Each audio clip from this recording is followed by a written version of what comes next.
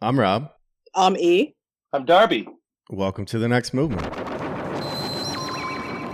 official adventures of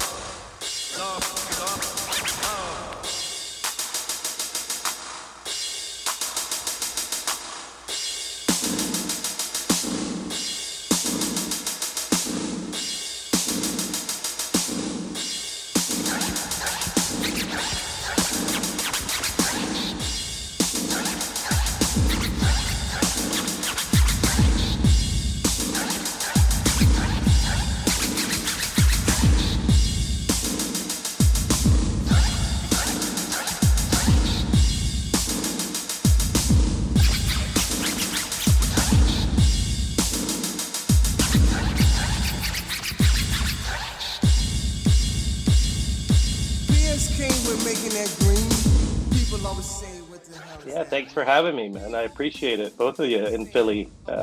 Props to Philly.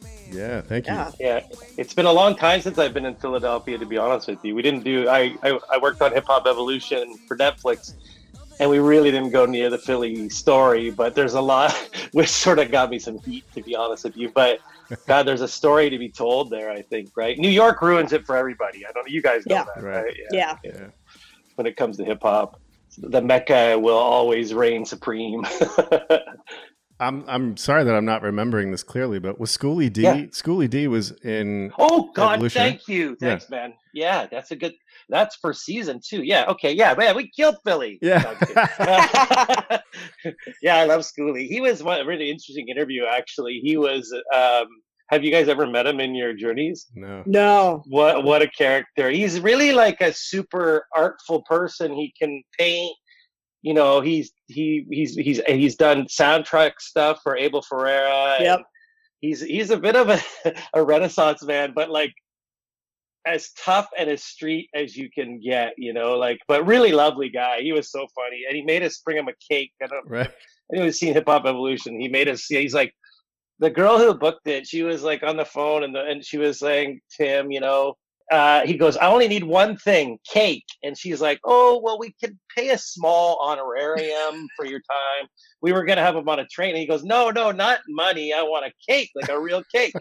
So he always said that he would put that on his rider, because if you put it on his rider and if it showed up at the spot, like if you're a club promoter or anybody, he'd always put cake. And if it was there, he really would like, thank you. You really looked at my rider, you know, it wasn't just this run of the mill thing. So, but we got one with one of his, hand-drawn album covers, right? But yeah, such a funny artist for me because he's like primitive hip hop in a way, right? Mm-hmm. Yeah. Mm-hmm. So like basic rhymes and you know that sound, right?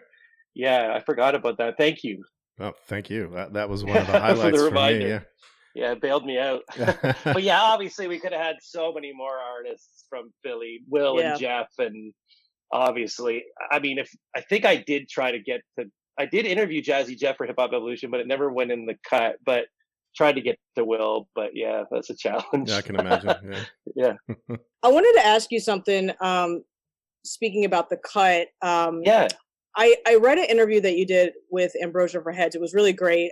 And they were asking about extra footage and what you might do with it in the future. And you said that you don't own it. So I'm assuming Netflix does. Netflix owns it. Yeah, I believe so. I think they do. I mean, there is a company that produced it, Banger Films, we worked with. Yeah. But I'm pretty sure definitely seasons 2 to 4. And maybe 1 now, 2, Netflix might own that content. Yeah, there's lots of stuff in there. I think you could probably, it's like anything, you do 1 to 2 hour interviews with 300 people. Mm-hmm. It's going to be all kinds. Yeah, like you're just scratching the surface. Yeah, absolutely. Really? Yeah. Absolutely. Yeah. How does that work with content? Like, is that sort of negotiated when you're making the film, when you have all these parties involved? Yeah, I think so. So it was a Netflix original. So I think generally that means Netflix would own everything. That's sort of the new world now, you know, streamers and content creators, you know, Audible, the podcast world, they want to own what they commission. So it's a challenge though, you know, because back in the day, I think content creators and filmmakers and, you know, podcasts are relatively new, but you could, you know, I'm even just filmmakers, for example, they used to be able to have a film and work on it for years, or a project or a series, and they could travel it, sell it globally. But now the streamers just take it all, but you get a higher, licensing fee usually, like the buy-in originally, but you're not going to see any back end or royalties, Got it. So it's a bit of a hard pill to swallow when you create something. I know musicians feel that too, right? Like, sure. But I'm grateful for Netflix because for Hip Hop Evolution, because I don't own the project. I just worked on it. But when it got on there, so many eyes, it just popped, you're like, wow, like that's incredible, because the first season was done by HBO Canada. Mm-hmm. So they produced it up here, and then Netflix picked it up, and an awesome exec, Devin Griffin, who is, a shining star, bright guy in executives. He saw the first season and was like, what is this? And then I think Rodrigo Baskinen, who I work with still, who's a writer on Hip Hop Evolution, he's done tons of hip hop journalism forever. He sold it to Devin on the spot, seasons 2 to 4. And so off we were. Yeah, we pulled it off, which was sort of surprising.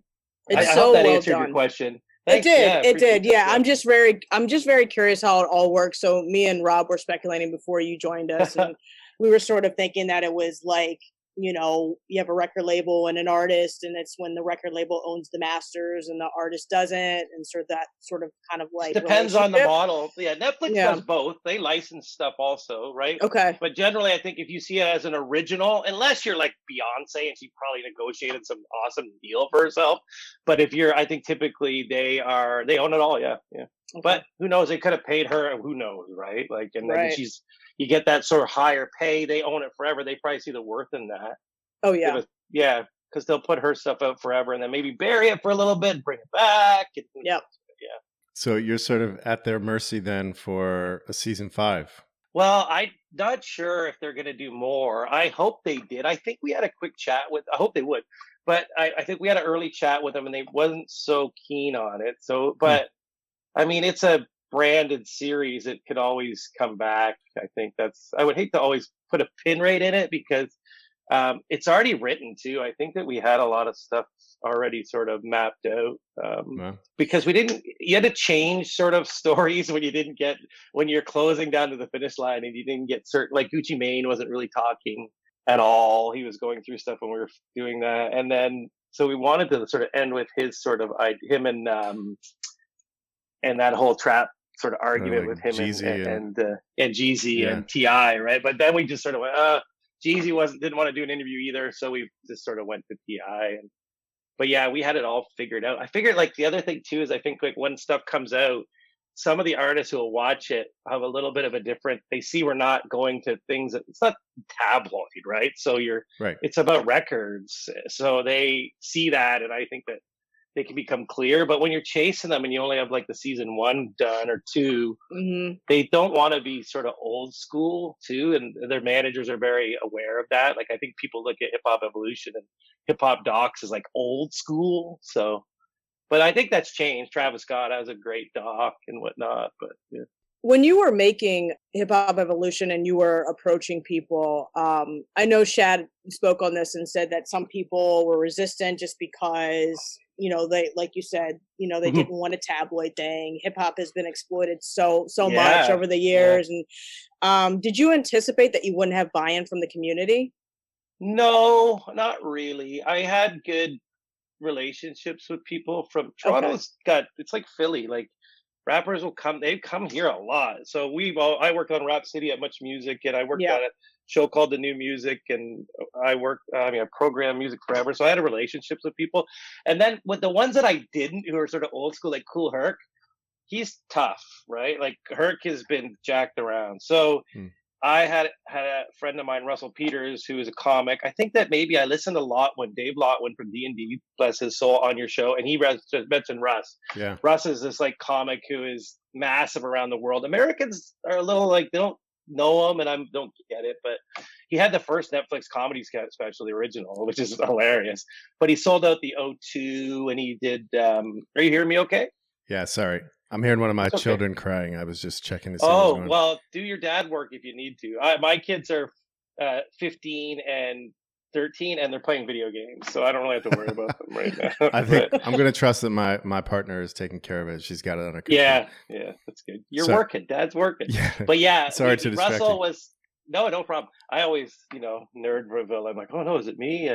But Russell and he was really connected because he used to promote hip hop shows in Toronto, and then he would go to shows. Guys would see him, and he really took care of people. He took care of Herc a lot. Melly Mel is one of his closest friends. And so those guys were really good to get to. And I went to Russell's where I met Dave. Russell had this crazy infamous 40th birthday party in New York, and Eric B threw it for him.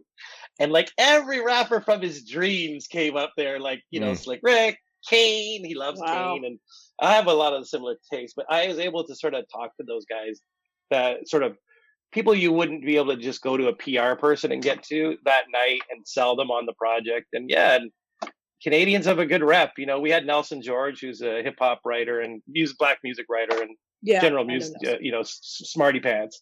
He said that to us early. He goes, you guys have a real advantage. You don't have the baggage from being from New York or LA or in that world. You can come in. But we knew the culture and the community. Rodrigo ran a magazine for 10 years up here called Pound, which is a really great hip hop magazine. So we knew people, but it was easier to get them to buy in because I think we didn't have we weren't MTV. We weren't, it was relatively pretty cool. Like they're like, and a lot of the early people were like, wow, like no one's been talked to us at all. Like it was weird, the timing. Like I think about Kumo D and Curtis Blow. But they were not like just Curtis Blow took Shad could tell you this story. He took me and Shad and Rodrigo into this like room and like quizzed us.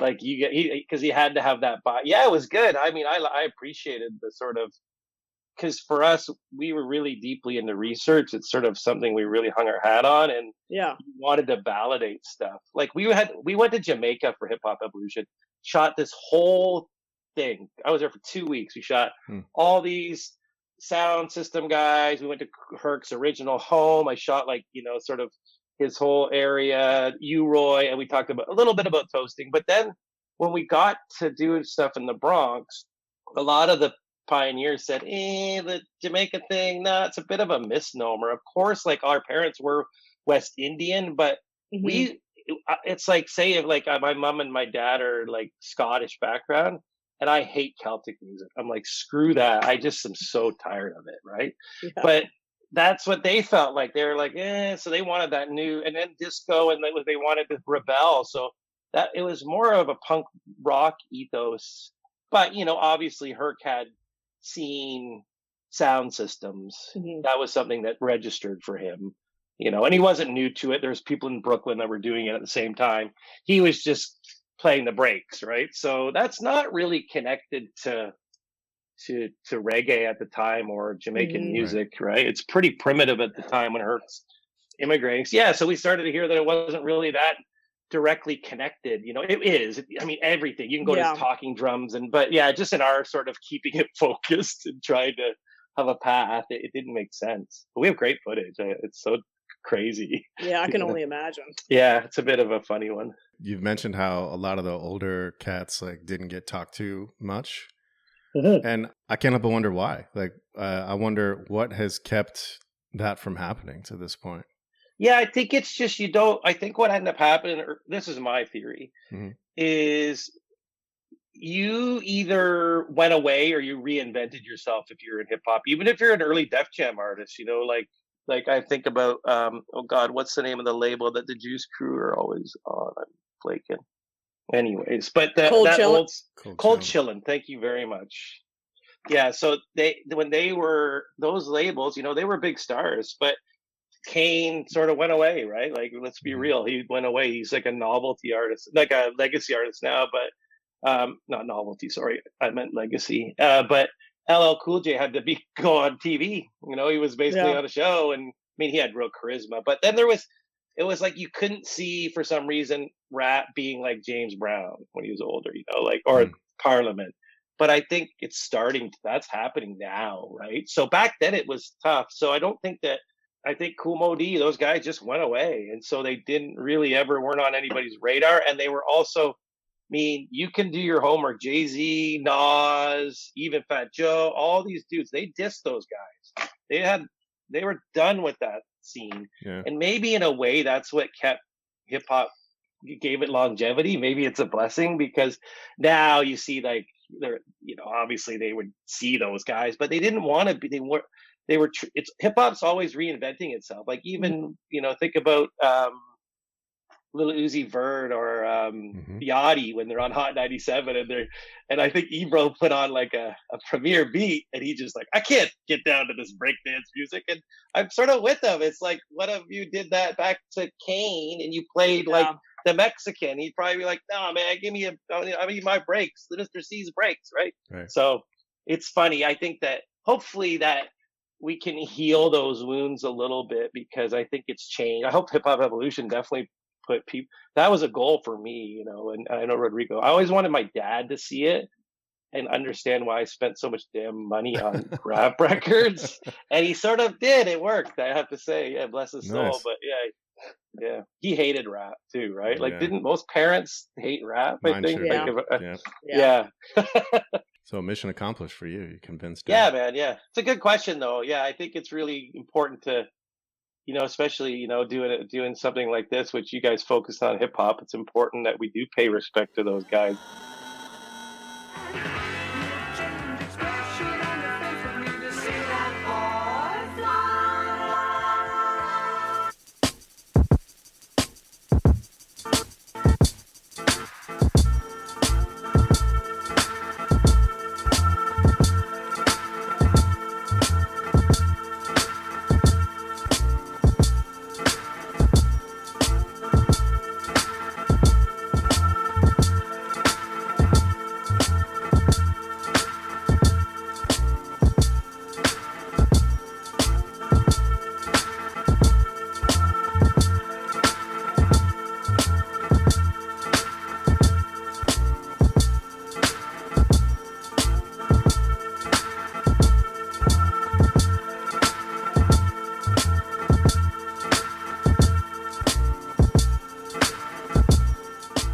Yeah, I feel like you just lose the plot of stuff. You can put a measuring stick on it. Like, even now, I'm a little, I don't know about you guys, like, funky with hip hop. Like, I love some stuff. Like, I love, there's the whole sort of grimy scene from Buffalo, Griselda. Yeah. And I really enjoy that stuff. But yeah, there's stuff now I don't even know if it's rap. And now you look too, like, I was looking today, like, on Spotify, like, the top 10 songs are hip hop. It's wild. Yeah. And I think it's been that way for a while. Hip hop. Yeah, it's so really, crazy, like, right? Taking over the world. I was just going to ask Darby, what was your favorite piece of hip hop history to cover in the documentary? Yeah. Wow, that's a really good question. Shit. I think for me, I like individualize it, and probably would say the most excited I was doing J Dilla in Detroit, because I grew up down. Grew up close to Detroit on the Windsor side. I'm not from Windsor, but I'm from outside Windsor. So that's where I get my music from. I'm not a Toronto kid, but yeah. So I felt really blessed because of the Toronto sort of attitude of hip hop is really New York centric. It's changed a bit now with the generations, but man, when I came here, I couldn't believe how New York they were. There's Haiti of other music as New York was. So I always felt blessed that Detroit had a weird palette, because you'd have like techno was from there. Yeah. And there's like a weird radio shows. And also, it had like it's obviously Motown, but it had this weird air too after. And we had it should have had a rap scene, but it really didn't. So when Eminem and Slum Village and that sort of crew comes up, they really ignite that place again. And so I love Dilla too. I just think that he is the most human producer in hip hop in a weird way. I don't know if anybody gets that, but he's just so the feel. Yeah. And he can change it up. And yeah, it's off, a little bit to me. I think for me, that's my favorite thing. And then his story it's not been told very much either. So he's sort of niche, but which sucks. We were trying to get a Dilla doc going. I'd love to do a J Dilla documentary. I think if someone should do it, but they have to do it right, because it's complicated and yeah, anyways. But yeah, that would be my answer. Yeah, that was so fulfilling to do Dilla. Yeah. That's a tough one to answer because we did like native tongue and yeah, so anyways. Does the work that you've done in any way change your relationship to the music? I feel really rusty about hip hop in general because sorry guys. Yeah, a little rusty. I was even intimidated getting on talking about ATLiens because we were going to do a whole thing about ATLiens and hip hop evolution, but we stopped short and changed it a little bit. That was going to be the end of the Outkast beat because we were too much of a leap from what we were doing. But then I would just like start to think about that record and I listened to it and I'm like, wow, what an incredible piece of art, right? So, but yeah, don't you guys do that if you work? Like, I don't know, you get too into music and then. Like when I worked at Much Music, I was so happy when I walked out those doors. I felt like vindicated to rediscover music in a way and not cover it so much. Yeah. Yeah. So anyway. Yeah. And plus it was they were playing really garbage stuff like O-Town and oh my God. Yeah. I don't even care if anyone watches it from there. They know they were violating on music, but anyways. Yeah. I worked for a while at a, CD, DVD manufacturer and was hearing terrible music all the time and felt kind of the same way. Like I need to move away from this so I can enjoy this again. Yeah. Cleanse the palate. Yeah, it's true. Eh? Yeah. So you mentioned David Lotwin, who we had on a previous episode, and he sort of clued us in that there's a D&D documentary. Yeah, we're actually editing right now. We haven't sold it. We didn't really push to sell it, but yeah, hopefully it'll be done soon. It's taken a long time because of Hip Hop Evolution really derailed it a little bit. Like we went and filmed when Preem was closing down. We had an opportunity. So I had 2 weeks, me and Rodrigo off when we were doing Hip Hop Evolution. And so it was over Christmas too. It was New Year's and Christmas week. So I abandoned our families and went down and filmed. And it was great though. We got everybody in there when it was closing down. So that might be it might be 4 years ago. But I mean, I feel okay about that. Docs sometimes take some time. When we were out too, I don't know if there's an appetite for that kind of story. And now I think there is. So yeah, it's good. And then we need to film a couple more people. I think KRS One, but we got Jay-Z for it. Nas. Wow. Yeah, it's good. Yeah. Oh, Showbiz, Lord Finesse. I go on and on. So one of my favorite interviews, Mr. Oh God, I'm really flaking on his name right now. Oh shoot. Anyways, I'll come back to it. But we filmed. Premiere is with Nas in the room. J-Roo came through, so it was really great. It was a cool. That place is pretty special, as you know. You go through the discogs of D&D Studios and 90s hip boom bap for sure is sort of. But then there's some real human stories to it. So I think it'll interest a lot of people. Like Big L's supposed to have been in D&D the night he got shot, and OC and him were doing a session, and he's a real lost part of that thing. And then Guru and Premiere's sort of ending is wild. It's love, but it doesn't end. I don't think how Preem would have wanted it to really end, but in a way it does. So I don't want to give anything away, but we had some really, really awesome emotional stories from really guys you'd never figure would get emotional, like Bumpy Knuckles, Freddie Fox, and those kind of guys, and real street MOP, Fame and Billy. They were so it's also got some nutty stories, like I'm sure. I think Dave mentioned that crazy story about Big and 2 naked women, and but there's also some pistol whipping. It's a crazy place. It was a real like a place is crazy when security has to go down and bring Big and his guys up, So and we tried. It's funny, as a nerd, and we're trying to get these stories from these guys, and we did good, but man, it was some interesting moments when you're asking stuff about Billy Dan stripping an intern down, and you're like, oh, what those? It's funny. I'm really excited when it's gonna come out because I think for hip hop fans and like Gangstar has that global appeal. I think D&D the sound has that global appeal. Germany loves it. Japan. It's massive, right? So I think people are going to be really excited about it.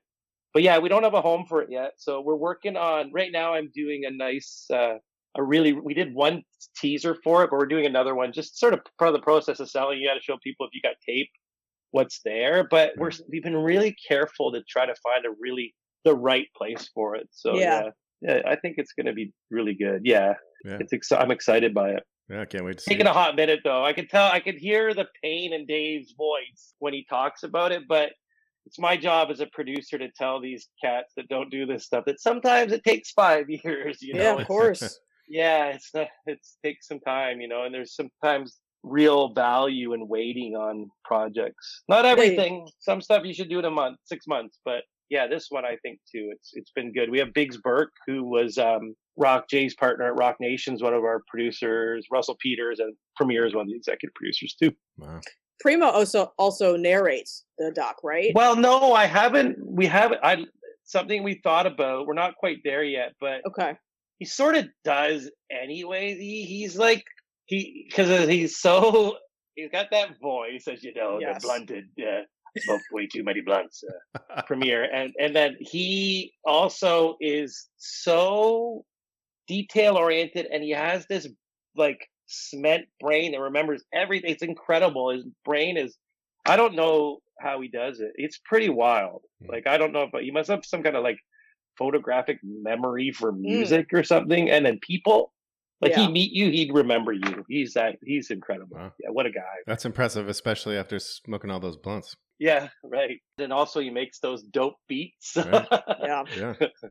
I love documentaries. I know, you know, like they're not, especially when it comes to hip hop, they're not always done well, but I love the stories. And I think that was one of my favorite things about Hip Hop Evolution. Like, you hear these stories and you just like have a front row seat to like all this history and culture. And it's just, as a fan, it's just so like special for me. So I'm really looking forward to the D&D project.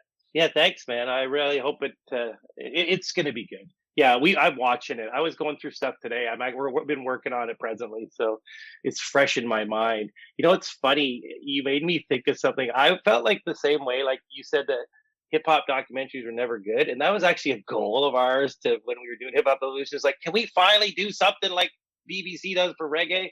But then when I was sort of a hater, I gotta be honest, you know, about hip hop docs. I'm like, why is it gotta be so shit?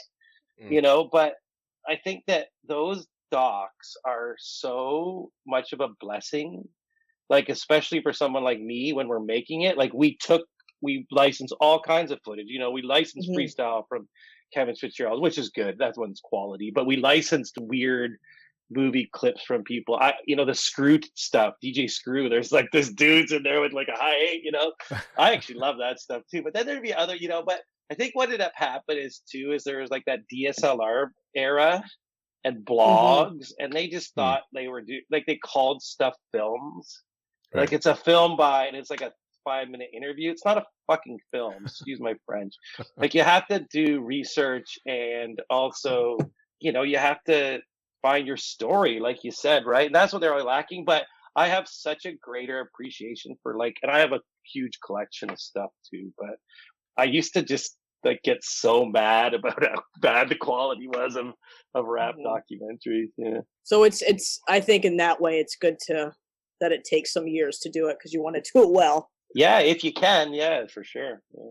As I understand it, you and Rodrigo started Scenario Productions. Yeah, Scenario Media. Yeah, we changed our name to Scenario Media because we actually have a whole bunch of podcasts in production, which is something we wanted to do anyway. So we're working on a podcast right now with, God, can I say anything about this?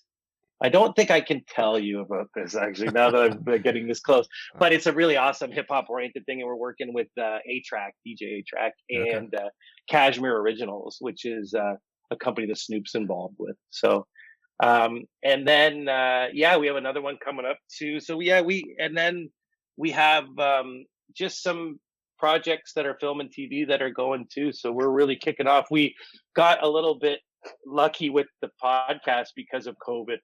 You can do them remotely, as you know. Hey, here we are in Toronto and Philly, but we figured out some software. Yeah, so they're narrative stuff. So it's a smaller thing, but same idea. You're doing stories, and yeah, it's been really cool experience so far. Yeah, so that's where we're him and myself, and we have a great team. Most of the people are based here, but we work with some people in LA and New York too, in the States, all over the place, Atlanta.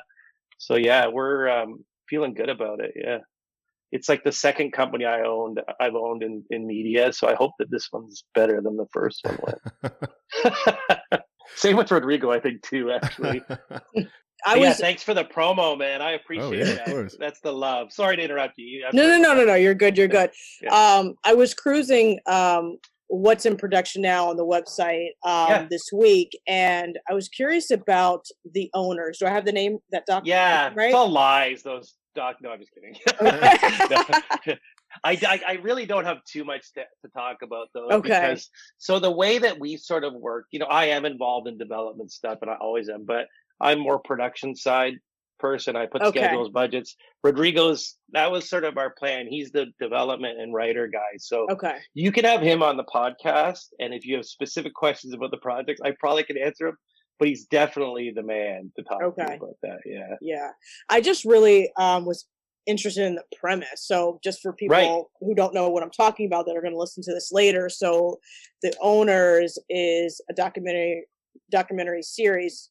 Correct me if I'm wrong, Darby, that focuses on, these moguls, huge moguls and sports and tech and media, so it just reads like a really interesting piece. You ever watch Succession? Have you guys watched that show? Yes. Right? Yeah. So it's like, has that kind of feel? Yeah. For me, sports is interesting, because there is right now, especially, we know that's a powder cake, right? What's going to happen with that? When the NFL comes back, I mean, that's going to be lunacy with the idea of how that operates. I mean, the beauty of what the owners in the NBA, it's pretty clear. It's more of a democratic leaning organization, maybe for political stance, or, I mean, I'm sure there are some Republicans throughout. It's maybe even, but I feel like their mentality has been, that sort of leftish feel to it. And so they are lobbying for things that interest, the players union, which is, right now, obviously it's civil rights, it's police, police relationship with the communities, and also police funding, all those things. And then voting. I think that's a big thing that those guys are on about. So I think that it's really easy for those kind of owners to work. But man, when the NFL comes back, so that's really what you start to go through the history of who's owned sports organizations and then who's owned media. Like, do you know the whole, what are their name from Montreal? There's a family. They're in the pitch. Brofmans, Edgar Brofman Jr. They bought Universal, the whole media company, right? And basically buried the thing too. So, and it's craziness in it. There's a sex cult called Nexium. I don't know if you heard about this. There's a show I think going to be on Netflix. Yeah, Google this. This is insane. But they're caught up in all that too. So there's just rich people are the worst generally, I think. Don't you think? Isn't that the way the world sort of works? Yeah. I mean, I saw Jeff Bezos is making 200 billion. Yeah, I read about that in the newspaper that Jeff Bezos owns. It's ridiculous. Yeah, Audible. We were talking. I mean, I bought 2 things on Amazon today. I won't lie. I bought 2 monitors and a teleprompter. So it's so convenient. It was coming in 2 days. Exactly. Like, how does this ever happen? Yeah. Like, how can you not? I know, it's so crazy. Yeah. Anyways, that's an exciting project. It's been funny though. I'll give you some real honesty. It's been a hard sell, that one. So I would imagine. Yeah. I would imagine. Maybe it's too close to the corporate. Probably, right? Yeah, that was sort of where my curiosity was sort of centered on, like, just like pushback that you might have gotten from making it, like people. Nothing too much. Yeah, but I don't know. Maybe Rodrigo and I have talked about that before. Yeah, people don't like the truth coming out. No. Yeah. Especially if they own the company or something, or have stock in it, right? Yeah. Right. Yeah. Absolutely. Yeah. Corporate greed. Yeah. Anyways. We can go on and on about that. But yes. Boring. Boogie Down Productions is proud to introduce Canada's greatest musically inclined, intellectual representative for the rap industry on a whole. A major breakthrough for female MCs everywhere. Her name, Missy Me. This is BDP reporting live from Canada. Well, you can see and hear I'm not new to this game of rap, but I will kick it on the beat the same, perhaps. I possess what all the MCs lack, the elements of style. As a matter of fact, that's right, I'm possessed. You battle me, I get stronger. Even exorcism, Missy Me can be conquered. If I make a record, it is already sold. Any record Missy Me makes will surely go gold.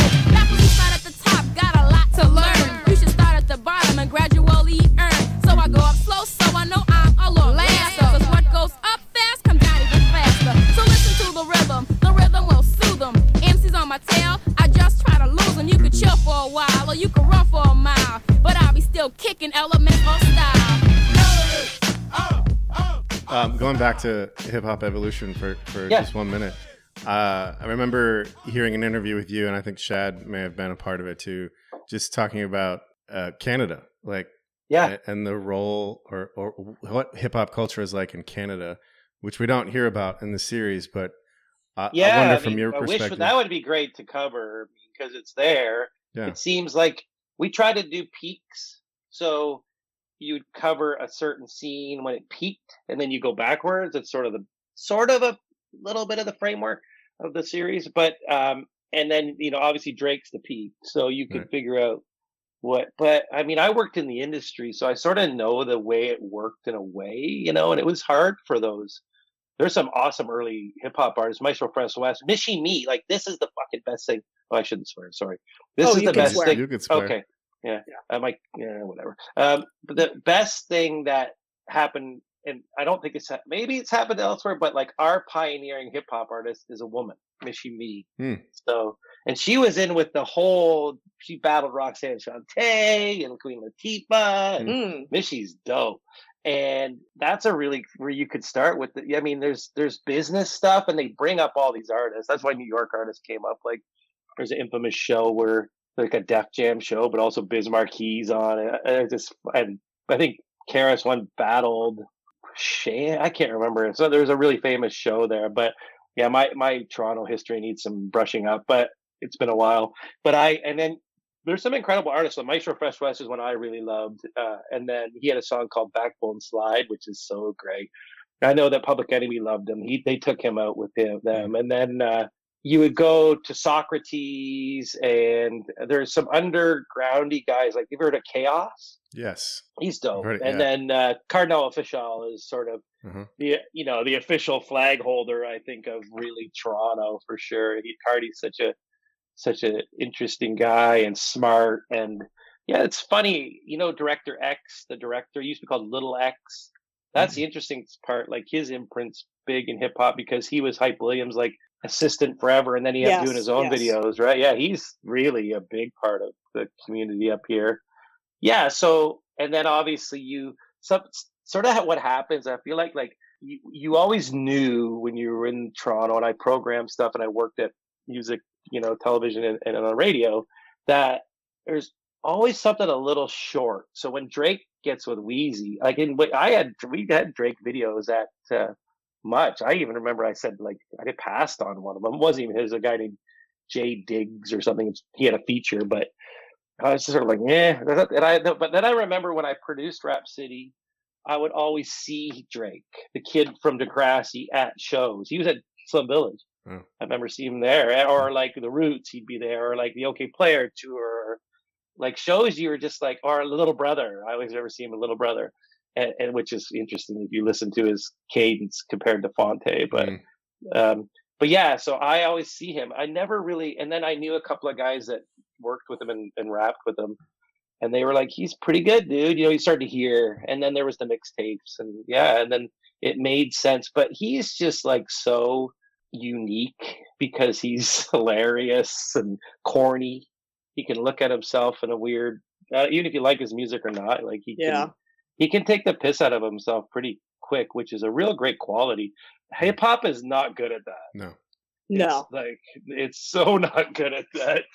Yeah, it's like you're too goofy, then you're sort of gone, right? But yeah, but he was lucky, I feel like he was a little bit blessed because his pops is from Memphis, and he's got that, like, Memphis is quite a hard town. Like, it's pretty tough, you know. It's got a dark history to it, and people reflect that in a way that's reasonable. But there's also a smoothness and suave to it.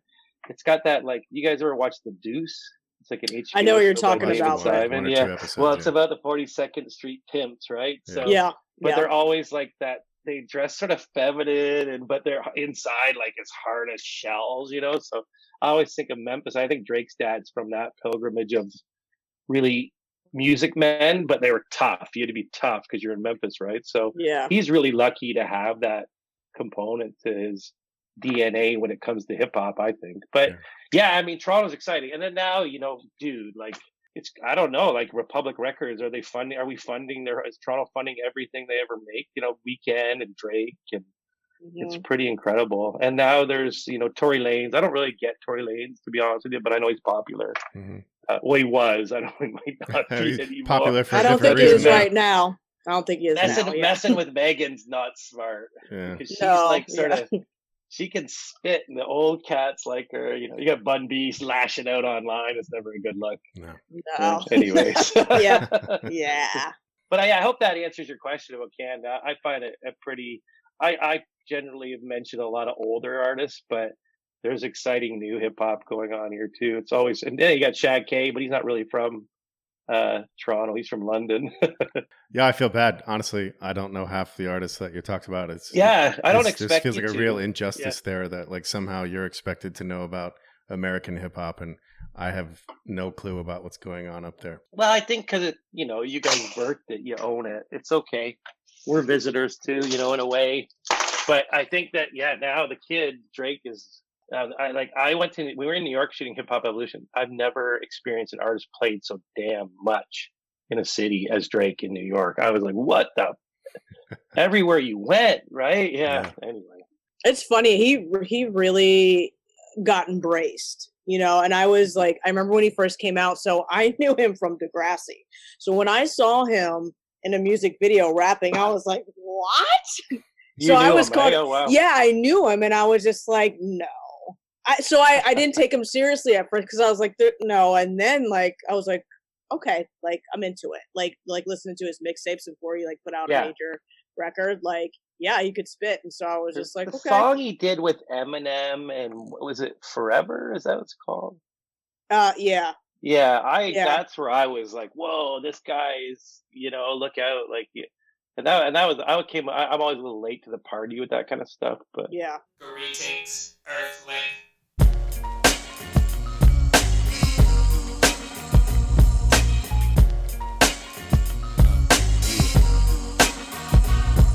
From the bottom of my lungs, a nigga be blowing, spitting this game. Coming up on you from the south, the ATLiens ain't changed. Cooler than most players claim to be. A nigga that from the A-Town C, the home of the Bankhead bound. Coming to road in other city streets, enough of the morality, fallacy, but if we speak non fiction. People that pulling your guards, licking the Jerry curls, you bitches. Every time I rhyme for y'all, I'm looking to prove a point. Kicking a freestyle every now and then, but mostly after joint. See how I smoke good, cause see it go good with them flows. Why? The nigga that B.I.G. like Tony Rich, nobody knows why. But me and my folks, cause y'all niggas joke just like the Joker. I'm sick of these whack ass rappers like I'm tired of hoes with chokers. Who them boys that be having it crunk every occasion? This side niggas dustin', that side niggas lacing. But in the middle we stay calm, we just drop bombs. Asking where we come from, South Coast slums. Just two dope boys in a Cadillac. All right, well, let's switch it up a little bit and shift our focus to Outkast and ATLiens. Yeah, man.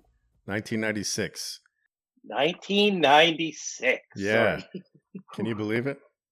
24 years ago. Yeah, 24. Yesterday. Next year's 25 years. Yeah, yesterday. Isn't that good timing, right? We always seem to do that. Yeah, like, ask Rob. Like, it just always syncs up that way. Well, we have Darby to thank for that. For yeah. No problem. Rob, what's on your hat? Oh, I've got the ATLiens hat. Yeah, dope. I thought so. Cool. I'm all geeked out. I got you're right to represent. Yeah. I love Big Rube. Oh man. He's Don't great. Even get me started about Big Rube. Yeah. So I'll ask the obvious question: why ATLiens? What made you? Yeah, I think it is in the canon of greatest rap records of all time. I think probably it's funny too because people go back and forth for Outkast favorite records because a lot of people like Equimini, and which I do too. It's so great. Oh, like yeah. Spotty Adi Dopalicious, you're just like, chill. But yeah. but the ATLiens, I think, put them on. It changed them up, right? It was their metamorphosis, I think, in a way, right? Because they were the Source Awards, which everybody talks about, them, getting the award and getting dissed and booed, and Dre saying the South has something to say. It really did do something to them, right? I think that it made them feel like the true outcasts, and now they're aliens, So I think that that's what they embraced, and then I think the record it's two artists finding their voice musically, because I think that what happened was Rico Wade and Sleepy Brown and Ray Murray, who are Organized Noise, gave them a little bit of the reins, and they took it. They wanted to do it, right? So, but I think that they started to learn and be around that guys, and that collective started to maybe shrink a little bit too, because Goody Mob was pretty much, doing really well at this time. Also, I think that Goody Mob, not to derail this, but the Goody Mob record that comes out the year before, Cell Therapy, blows. It just changes the whole collective's sound, and I think I've heard Andre and both Big Boy talk about that record sending them into, like, whoa, God, we got to come with something here. So, and I think that, it has like awesome artwork too. I always remember that part about it. I like I have it on wax, and it's got the comic book, and it's just perfect. And I think for me, I'm 23 in Toronto. I'm sort of lost. I think I'm basically just failed out of university, or quit. I didn't fail, I quit my second year, and I started to do camera volunteering at a place called YTV, which like youth. So and I'm taking the subway all the time, so I have it in my headphones. So I just remember it being such a beautiful piece of work. How did you find it? Do you remember like hearing it? I know exactly where I bought it. I bought it in Toronto at HMV, which is this huge. HMV is a British company, but they had a huge one at Yonge and Dundas, and it's near Sam the Record Man. It's a big store, but it's a huge store. They had Hip Hop Basement. I bought it down there, on a tape or a CD. I mean. Did you know what you were getting into before you had? Yeah, I had already had the Southern Playlistic. Okay, I was excited for this record. I remember reading about it. It was a big record. That first record was pretty dope, right? They won. So, and I was into them. So I remember being like, I actually wondered if it was one of the more excited records that like I was most anticipating was was one of them. Yeah, for sure.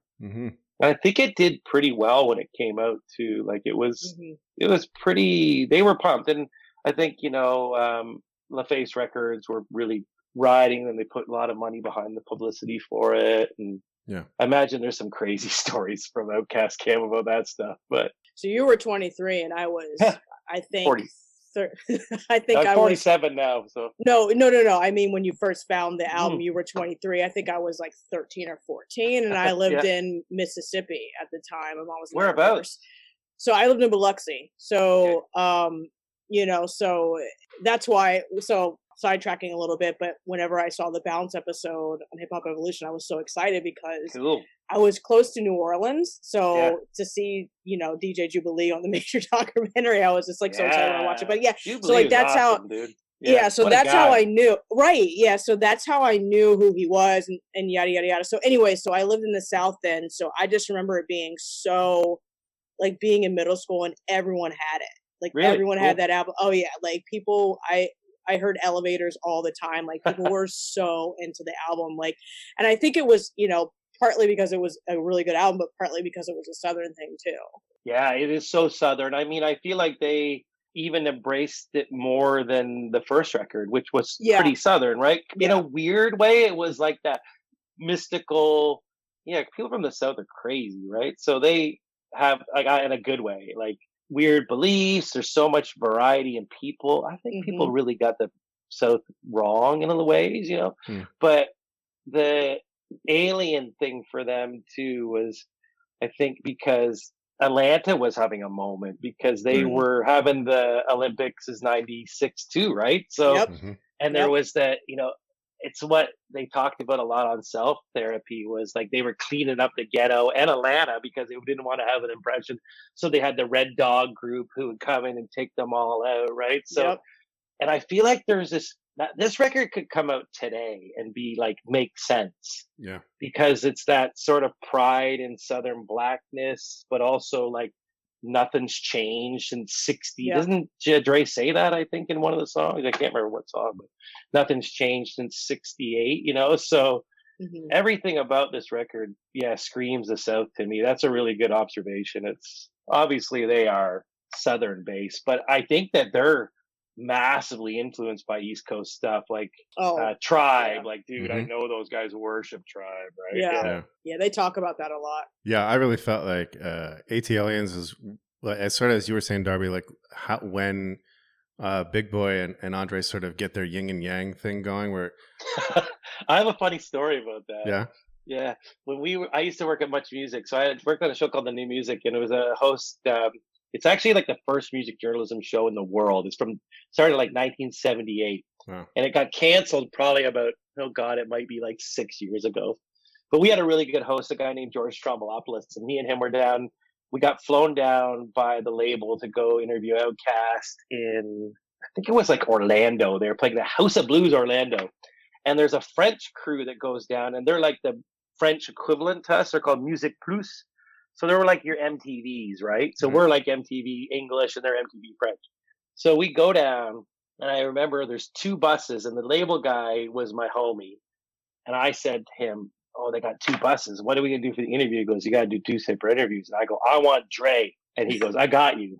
So we go out after the show. It's a great show. It's a Stankonia tour. And we go after, and you can see like Dre's bus is just popping. Or, I mean, Big Boy's bus is popping. Yeah. And it's just a party, and there's smoke, and you're like, oh, that looks like the place to be. And then there's nothing happening on Andre's bus. It's like, I imagine inside and there was, we went in, there's like incense burning.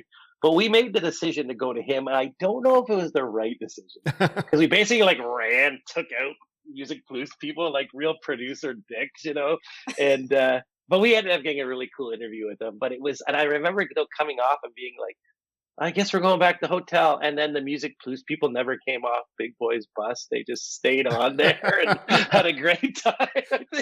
We were like, that was really mellow. Yeah. It was funny too, because he had like a weird guru-y type guy there too. And he was just sort of sitting there, and you're like, okay, this is different. But I like that part of that record. Like, I like my rock stars a little weird and rap hip hop artists. Like, I think Dre was, him and Big Boy were adults really early. They smoked and drank and, were nuts really early on. They were pretty young when they became big, right? So I think that there's metamorphosis was happened with him, and I think he was lost. So he found spirituality, he found veganism, I think, right?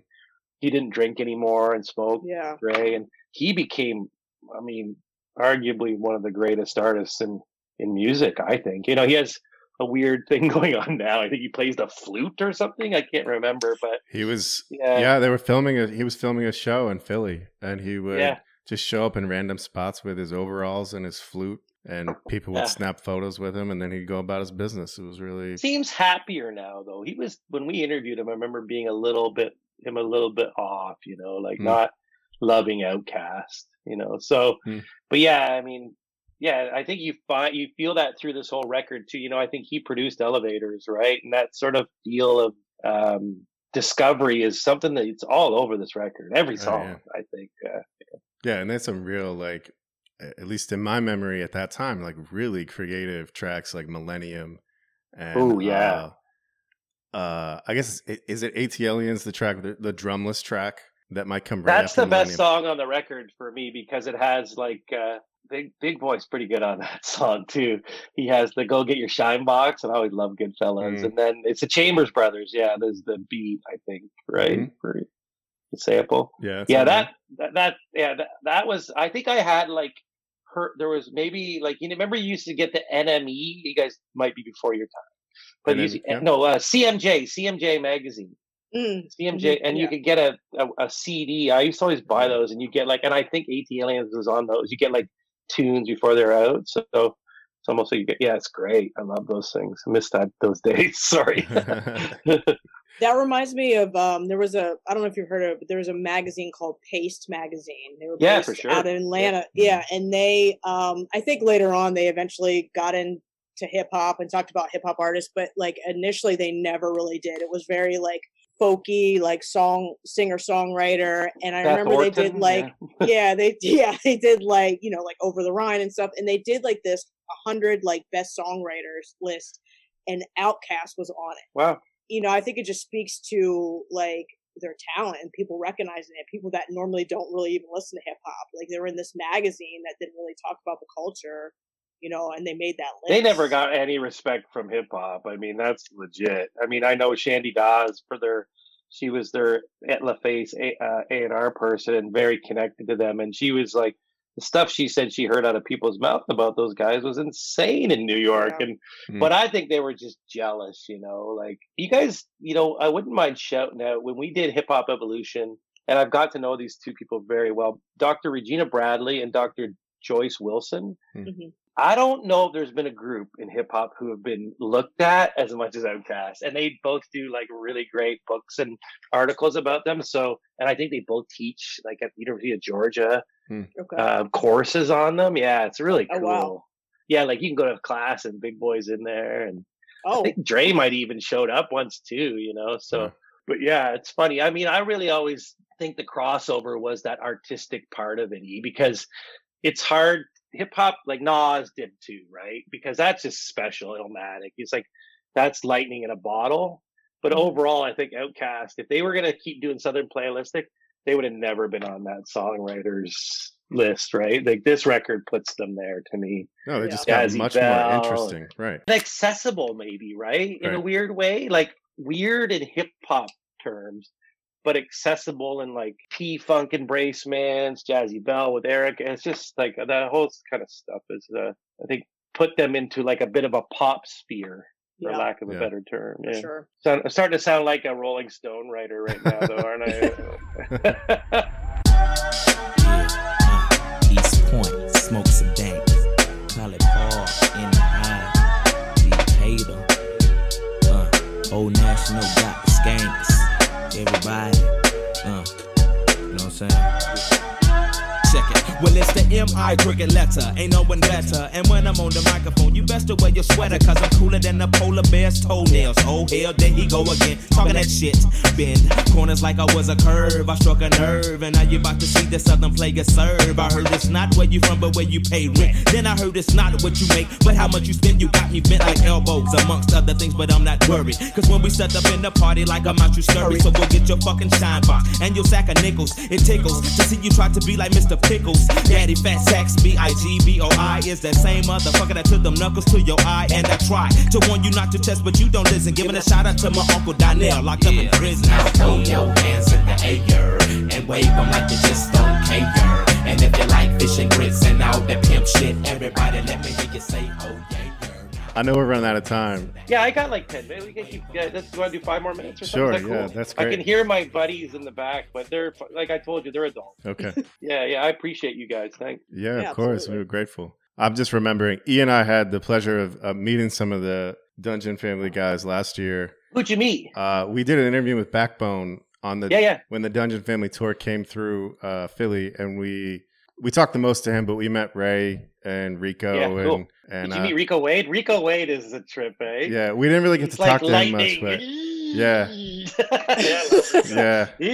couldn't be Shad. What Shad really liked Rico's interview. I remember because he was funny. He just manic. So much energy. We told him about D&D. That's what it was. Okay. We told Rico about D&D, and he lost his mind. Really? Like he was just like, oh yeah, this D&D is a funny one for those kind of that producer type. Like I ran into Just Blaze and told him, and he was like, oh, that's my shit. And Ninth Wonder, oh, it's my shit. You know, like it's Preem, right? So it means something. The real. Yeah.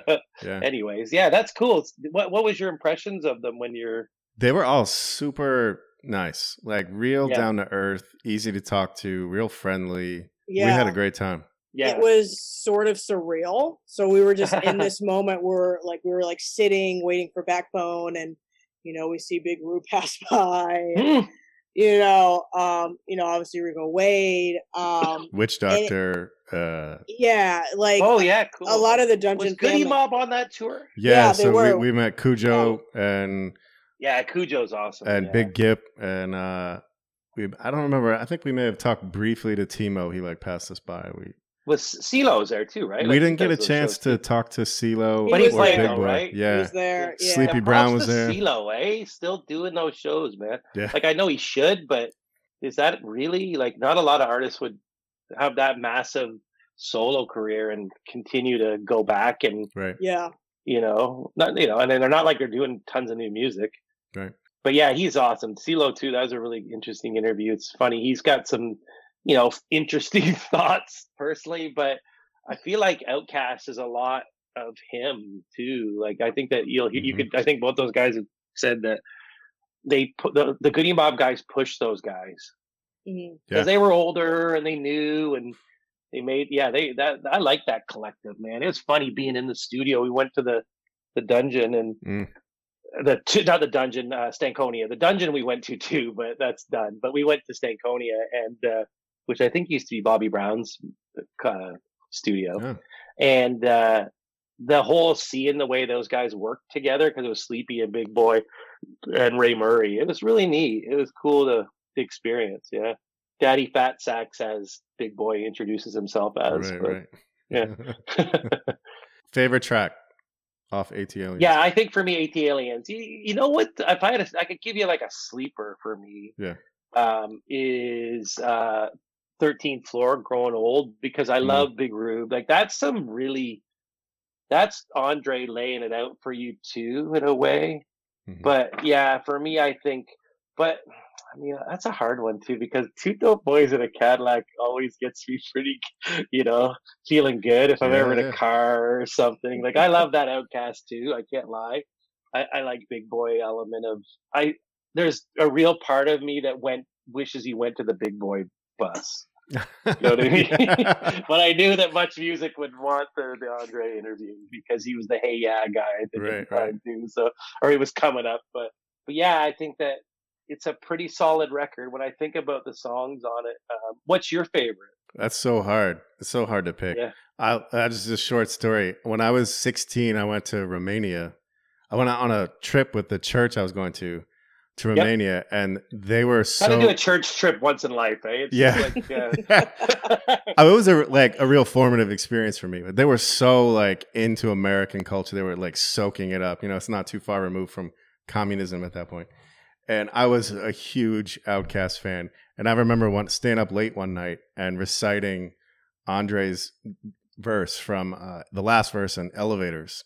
Yes. And the translator I was talking to just I felt so cool because she was just in awe of me being able to recite this verse. So Elevators has a special place in my heart. Great song. The video is awesome too. That video's that changes Outkast for me too. That video is the first intro to that sort of new artful form, and they're aliens, right? You're suddenly, these guys are aliens now. Yeah, I love that. Yeah, so great. But I do love the creativity of Millennium, and I think I got the title wrong. The drumless track is Extraterrestrial. Yeah, Extraterrestrial. I like Mainstream too. Pretty dope. That's a real Dungeon family song. Right. If you that song Black Ice that Goody does later on. That's a dungeon. There's Dungeon family songs. I could always like that kind of stuff. What's yours, E? What's your favorite? I have a couple. I love Jazzy Belle. I like Millennium, and I think I will always love Elevators. Just similar to Rob. I just remember growing up with that song, and it still sounds really good. That eerie sound. There's a show on FX. It's called Atlanta. Yeah, I don't know if you tried. Yeah, killed that shit. Sorry. So no, it's okay. I love that show. So yeah, great show. There's a scene when they won a Gambino. Peabody when I won a Peabody. By the way. Oh really? Them all. Yeah, that's awesome. Cool. Yeah, so there's a scene where Childish Gambino is sitting in the storage unit and on this couch, and Elevators comes on. Yeah, it's just perfect. I love that song. It's just. Pretty definitive Atlanta song. I'm too. Yeah. So what a group. Yeah, we're blessed to have Outkast, man. Yeah. They might have they're like that Bruce Springsteen, Bruce didn't let Ronald Reagan play Born in the USA and people thought he saved rock and roll. Like, I feel like that was the element of, or David Bowie, saving, they say saved, the Beatles were just so boring, I think Outkast for hip hop was the same damn thing because the East Coast was played out. The West Coast was on its way. It's pretty massive still, and just to have that flavor, I think, and look at hip hop now. South rules, man. They run the show. Right. These guys plant the seeds. Yeah.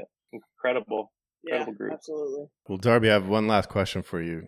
Yeah, go for it. Is there any way that you can sneak me into Canada? Because I've pretty much had enough of this shit going on here. Yeah, you're not alone. I was saying I had a call today with some people from Cali, and I was saying there was 5 cases in Toronto right now, and they're like, what? Yeah. Crazy. So, but I feel like you guys are, I feel like I'm lecturing Americans, which I hate doing because I'm so great. I love Americans. I don't think I like anybody more than Americans. And I feel like you guys are so damn stubborn. You need to get the fuck over it and listen to people who have brains. And I feel like it all starts from the top. Like I don't love Trudeau, but he had a fucking mask on the first time you saw him. Right. So you're like, oh shit. And they scared the shit out of us a little bit. They sent, like, those press conferences were scared. I would think everybody in America is scared too. But then it just degraded, and like that first 2 weeks of the president's press conference stuff was, I don't know, man. Like, I just don't think you can be a Republican, but like you gotta be real about leadership. It all starts from the top. But I think the thing is, the other faction of it is so damn stubborn that I'm like, no, I don't need to wear a mask. Don't tell me I have to wear a mask.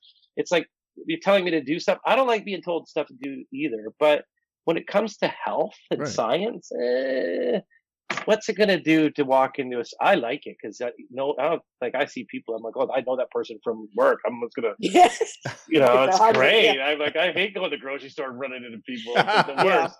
Right. So it's I beautiful. Like it a little bit, but not to be a jerk. But like I said, I feel like I don't know, if I feel like 85% of Americans are rational. Maybe I'm wrong. Maybe it's lower. I think I am wrong because you're wrong. I think it's you're wrong. As an American, you're wrong. But I feel like it's just like so short-sighted and now they're wearing masks. You see, anyways. But there was to be a little bit defending. There was some real misinformation about mask wearing, and that happened in Canada too at the beginning. So, but dude, I feel like now everything they're saying why the cases are down is because people are going inside and wearing masks, and they're not going out and going crazy, right? Like, people in the States are in like friggin' the Ozarks having these huge pool parties, outdoor boat parties, and it's ridiculous. Can you just take a breather for a year? Like, what's the Jazzy Jeff's taking a breather. He's DJing from his house every night. Go in and yourself. And anyways, I could go on and on. The answer is probably. And bring Dave Lotwin with you. Yeah.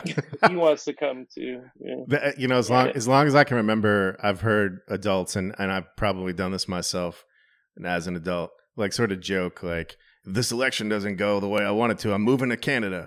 And I've never... That happened a lot with Trump. I've never heard it more than the last... I've never been more serious about that in my whole life. I'm ready. Yeah. But you're married, right? Yeah. Well, my wife has family in Toronto, actually. So well, there you go. Figure that out. That's what's up. We'd be right at home. You could probably like find a Canadian and hook up with them. But yeah, they did find some Americans for sneaking in last week, though, I saw. Oh, wow. They did, and it was a lot of money. It was like $500,000. Wow. Yeah, there's crazy stuff. Yeah, twice these people did it. Wow. So they're serious here. Yeah, maybe too, I should stay put. I don't know. Well, it sucks for me because I'm supposed to be filming in your damn country. Yeah.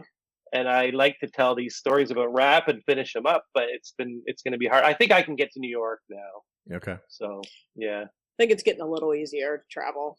Yeah, I hope that it turns around, that's the thing. I mean, we all do, right? I mean, I don't want to sound like a poo-pooer, but I think the proof is in the pudding. If you're American, if you look at the news, you guys really fuck this up royally. Like, we fuck a lot of things up. Yeah, no, but I think this in a way, yeah, not really. Yeah, I think this is different. You can't leave your country. When's that ever happened in America? You guys are the king of leaving your countries. You're global elite. I think America's they're in for it. You guys are in for it with just the idea of what's happened. And right. Oh, I think it's going to get way worse than it already is. Yeah, and it's challenging too because there's no real support for any movements. But maybe that's the good thing, right? Do you feel like I was thinking about this today, not to get all political, but you guys are young. I'm young, but I met Jimmy Carter. I'm a sort of a history guy. Nixon. And who's the Republican guy who's become before Jimmy Carter? Johnson? No. Oh God, I always forget him. He was such an unforgettable president. With Ford? Ford, yeah. Thank you. Right, and then Jimmy Carter comes, and he's that great savior, right? Mm-hmm. But he's sort of like, is Joe Biden Jimmy Carter? And then what happens is there's going to be a Reagan type after. I really hope. I see it, man. That does history seem to be repeats itself. Right, exactly. That does seem to be the way history goes, though. You have this backlash for these like progressive candidates, and like we're seeing now with Trump. Yeah, but anyways, that Outkast record's awesome. Yes, Outkast. Yes, thank you. Sorry to get you because you turned into fun. But it's interesting. It's that time of our lives that everybody's talking about this stuff. Right. So it's hard to not put it in your mind, right? Yeah. Like my wife has never cared, and it sort of frustrated me about her not caring about the news, and now she's a junkie. Mm. So it's really telling, you know? Yeah. Not healthy, but no. Yeah, thanks for having me, guys. Yeah, thanks absolutely. So much for being on. This is great. We had a great time. Yeah. I hope I was okay. Yeah. No, you were great. It was wonderful. Yeah. Hit me up about the passport, whatever you need. Okay, all right. I'll be in touch.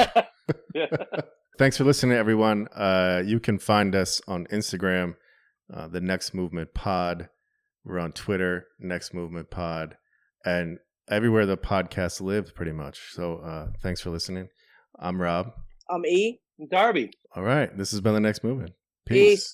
Me and everything around me is unstable like Chernobyl. Ready to go at any moment, jumping like a pogo stick. Like never lived up to my expectations, so I accept the patience. Expect the worst, but now I'm pacing back and forth inside. I'm melting like water on wicked witches. A monster truck done came and ran over my picket fences. I had the best of life in my clenches, but monkey wrenches was thrown like chairs kings sit on. My prayers seem too long. I fall asleep before the ending. Don't even get to say amen. I hope he understand I be on bended knees. At times I think I'm crazy, then I say forget it. Or maybe it's the devil infiltrating and like Riddick. Bo, I've been fighting this since them fetus days. I'll count from 1 to 20 when I'm through, repeat the phrase. It's just a phase, it's gone all past, but that gets old too. I'm weakening like a deacon doing dirt. When am I supposed to?